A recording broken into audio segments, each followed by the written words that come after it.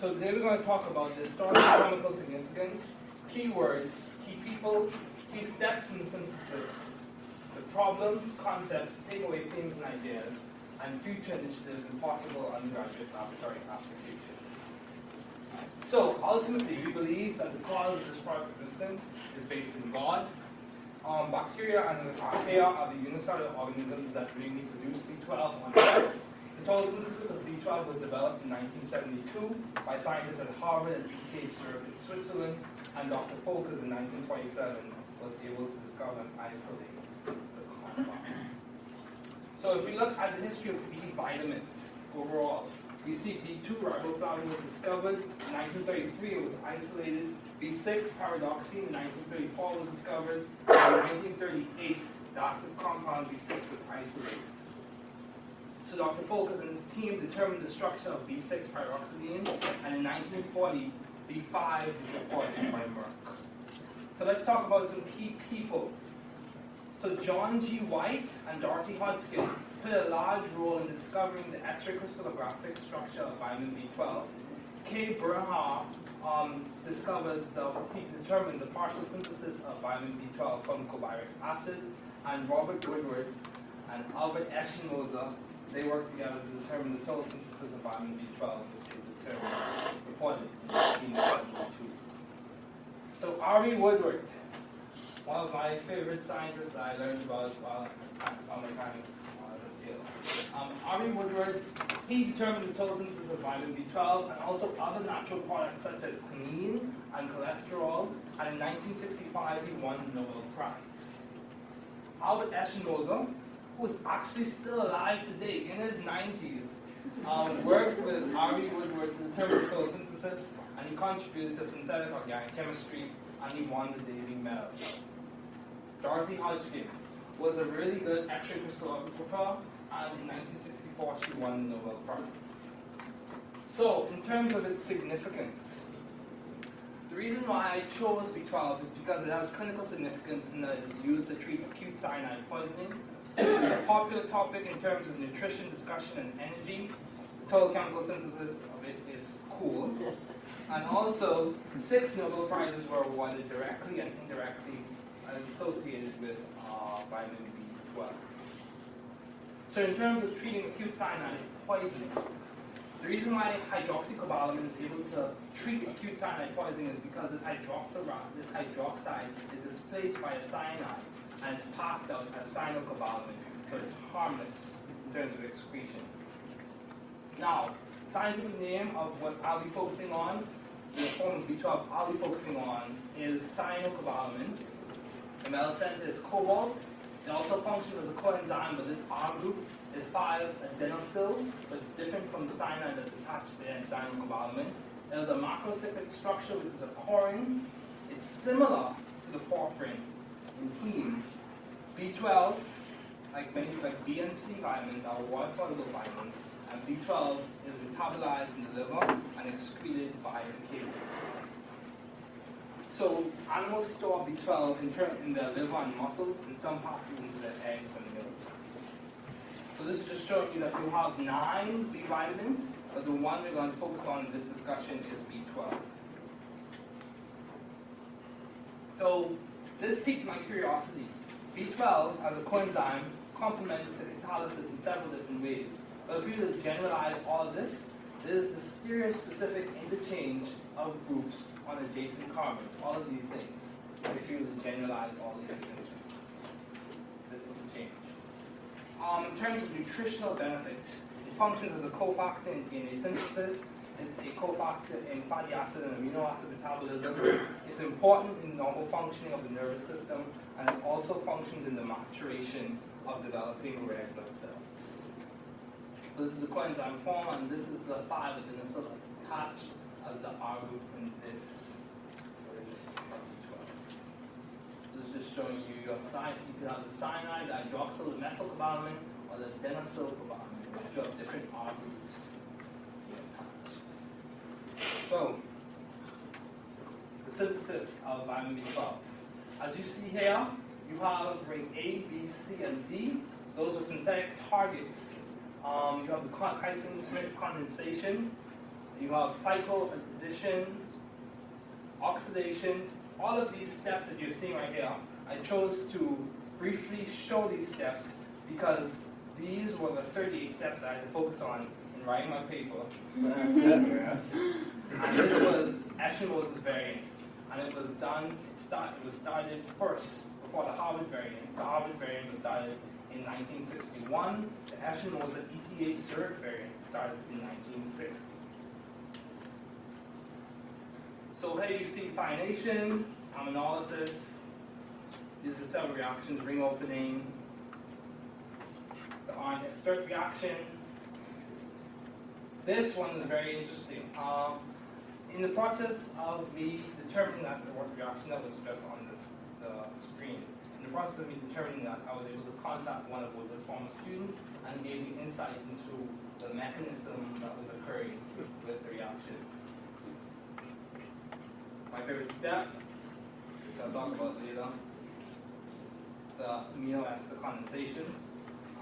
Cyanation, sulfide contraction, a really interesting step. Aminolysis. You see the rings getting bigger and bigger. So we are forming the macroscopic structure that composes a large portion of vitamin B12. This is a very important step, which I'll talk about later. The complexation step, alkylation, reduction, esterification, reduction, and hydrolysis, aminolysis, and then the final step in terms of synthesizing cyanochromata. So let's talk about some key words that were like pinpoints that I focused on as I studied the B12 reaction schema. So these are several words that stood out to me: homologation, recoring, aminolysis, cyanation, methanolysis, the Woodward-Hoffman rules, and protection and deprotection. So homologation. This is primarily, the main idea I take away from this is this occurs when the repeated structural unit is increased, and in this schema, the repeated structural unit was the methylene or the CH2. Excuse me. Now we have the macrocycle, which composes a large portion of the vitamin B12 molecule, and this is a porphyrin, which is different from the porphyrin. One difference is the porphyrin is larger.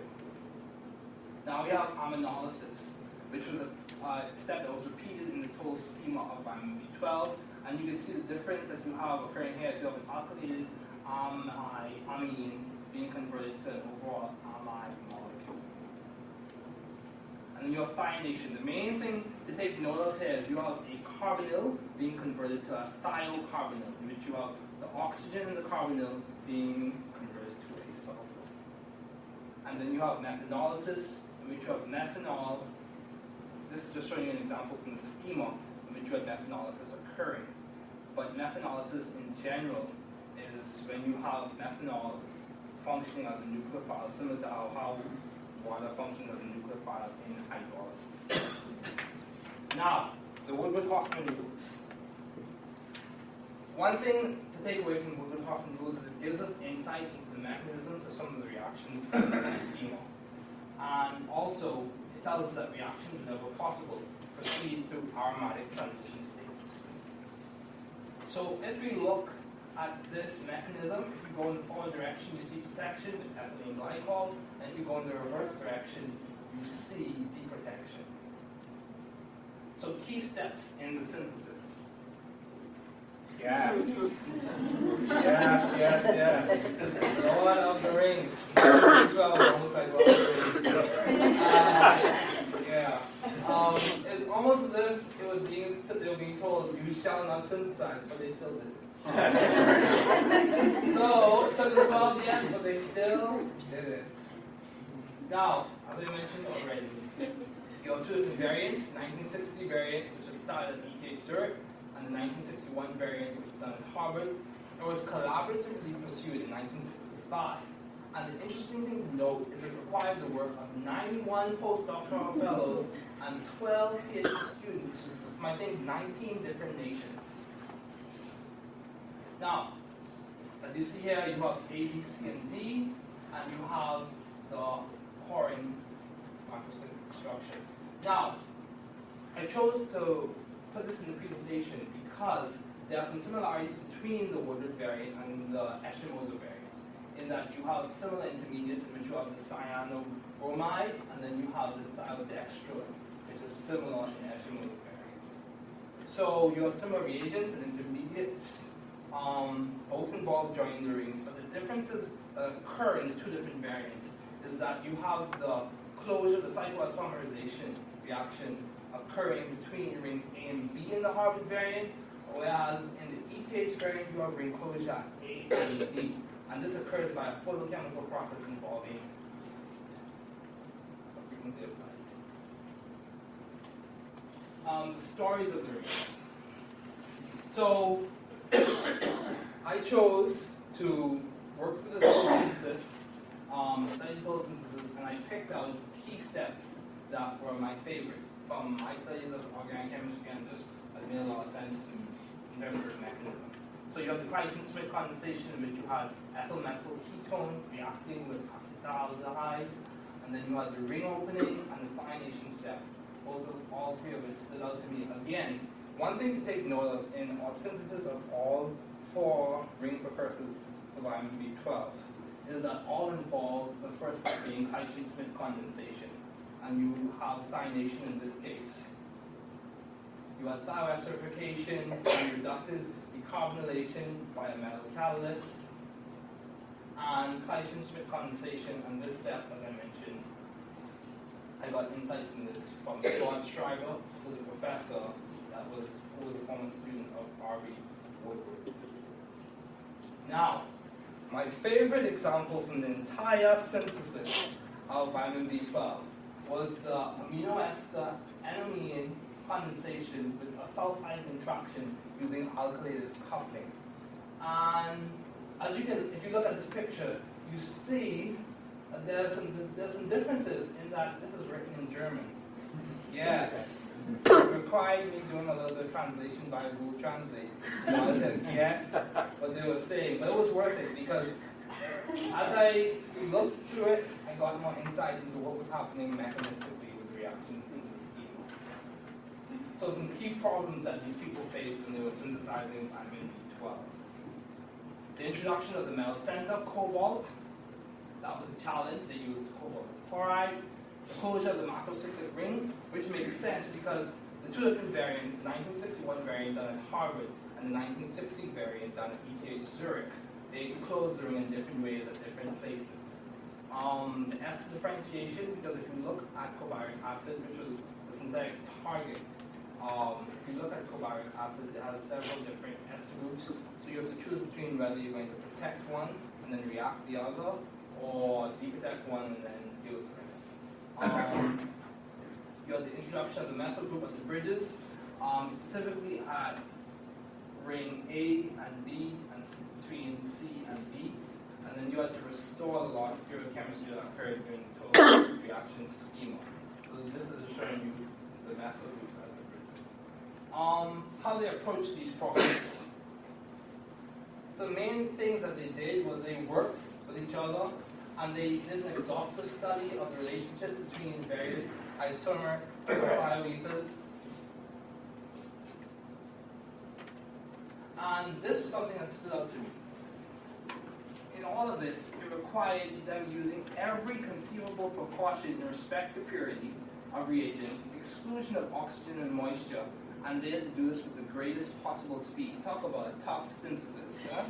Can you imagine trying to do this in the lab over the semester? This would be really hard. Luckily, I didn't have to do it. Yeah. They use rigorous stoichiometric relationships, which makes a lot of sense because the reagents are expensive and intermediate. Now, key concepts I want you to take away from this presentation. Now, you have condensation, contraction, convexation, elimination, reduction, and the implications of Woodward-Hoffman rules. So in this example right here, you have condensation occurring, which basically is two molecules coming together and you result in the release of one. In this case, you have water being released. This right here is sulfide contraction, specifically Eschenmoser sulfide contraction, which is a key step in the joining of rings A and B and C in the macrocyclic structure for vitamin B12. Complexation, very important because cobalt plays a big role in determining the biochemistry of B12. Elimination was a key step. Reduction was also a key step. And the implications of the Woodward-Hoffman rules, it helped inform what will occur in different cytoisomerization reactions, specifically the 80 variant, which is the Harvard variant. Some takeaway themes and ideas. Science is collaborative.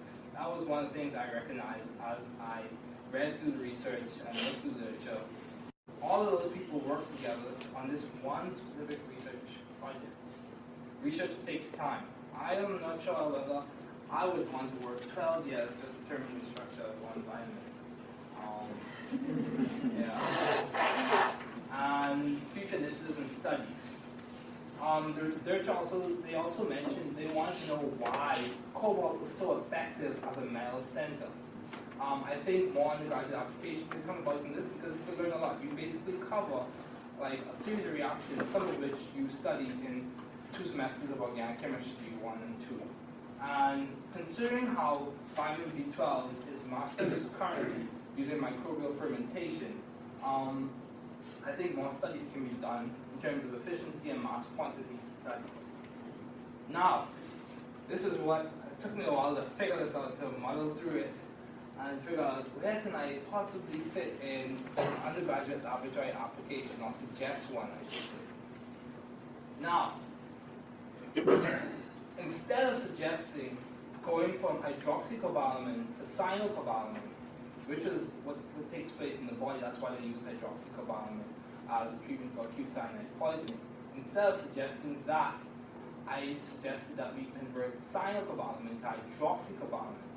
And the reason why I suggested that is because it would be a challenge to introduce or use cyanide due to its toxicity, even though it would be easy to do the reaction. Due to the toxicity of cyanide, that causes some concern, especially in undergraduate laboratory settings. However, cyanocobalamin, which is vitamin B12, which is easily accessible because it's found in different energy drinks and it's also found as chemical. It can be easily found, and hydroxycobalamin is used in medical settings, so it can be easily accessed.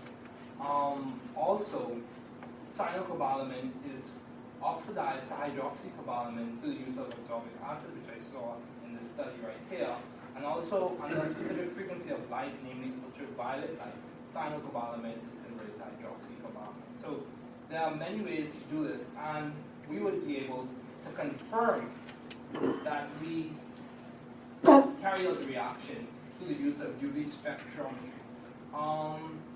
Specifically, if you look at the last peak of the different UV spectra, you see that cyanocobalamin has a third peak at 550 nanometers, but this one has a peak at 526. So the difference in peaks would confirm to us that we achieved our goal in the reaction. Now, in conclusion, overall, in my opinion, the synthesis was elegant and elaborate because Harvard, initially when I started doing this research project for Chemist, I looked at the Woodward variant, but the Woodward variant had 70 steps. I chose not to use that one. I chose to use the Eschenmoser variant, which had 38 steps. Exhibited many types of reactions in inorganic and mainly organic chemistry, and it shows that hard work and collaboration with the right resources in science pays off. Yes, it requires persistence, single-minded, solitary hard work, and a belief in the importance of research problems. All those things are required by science. As I conclude, I would like to thank God, my family, my professors who are all present, and also my friends who are sitting here in the audience. Thank you.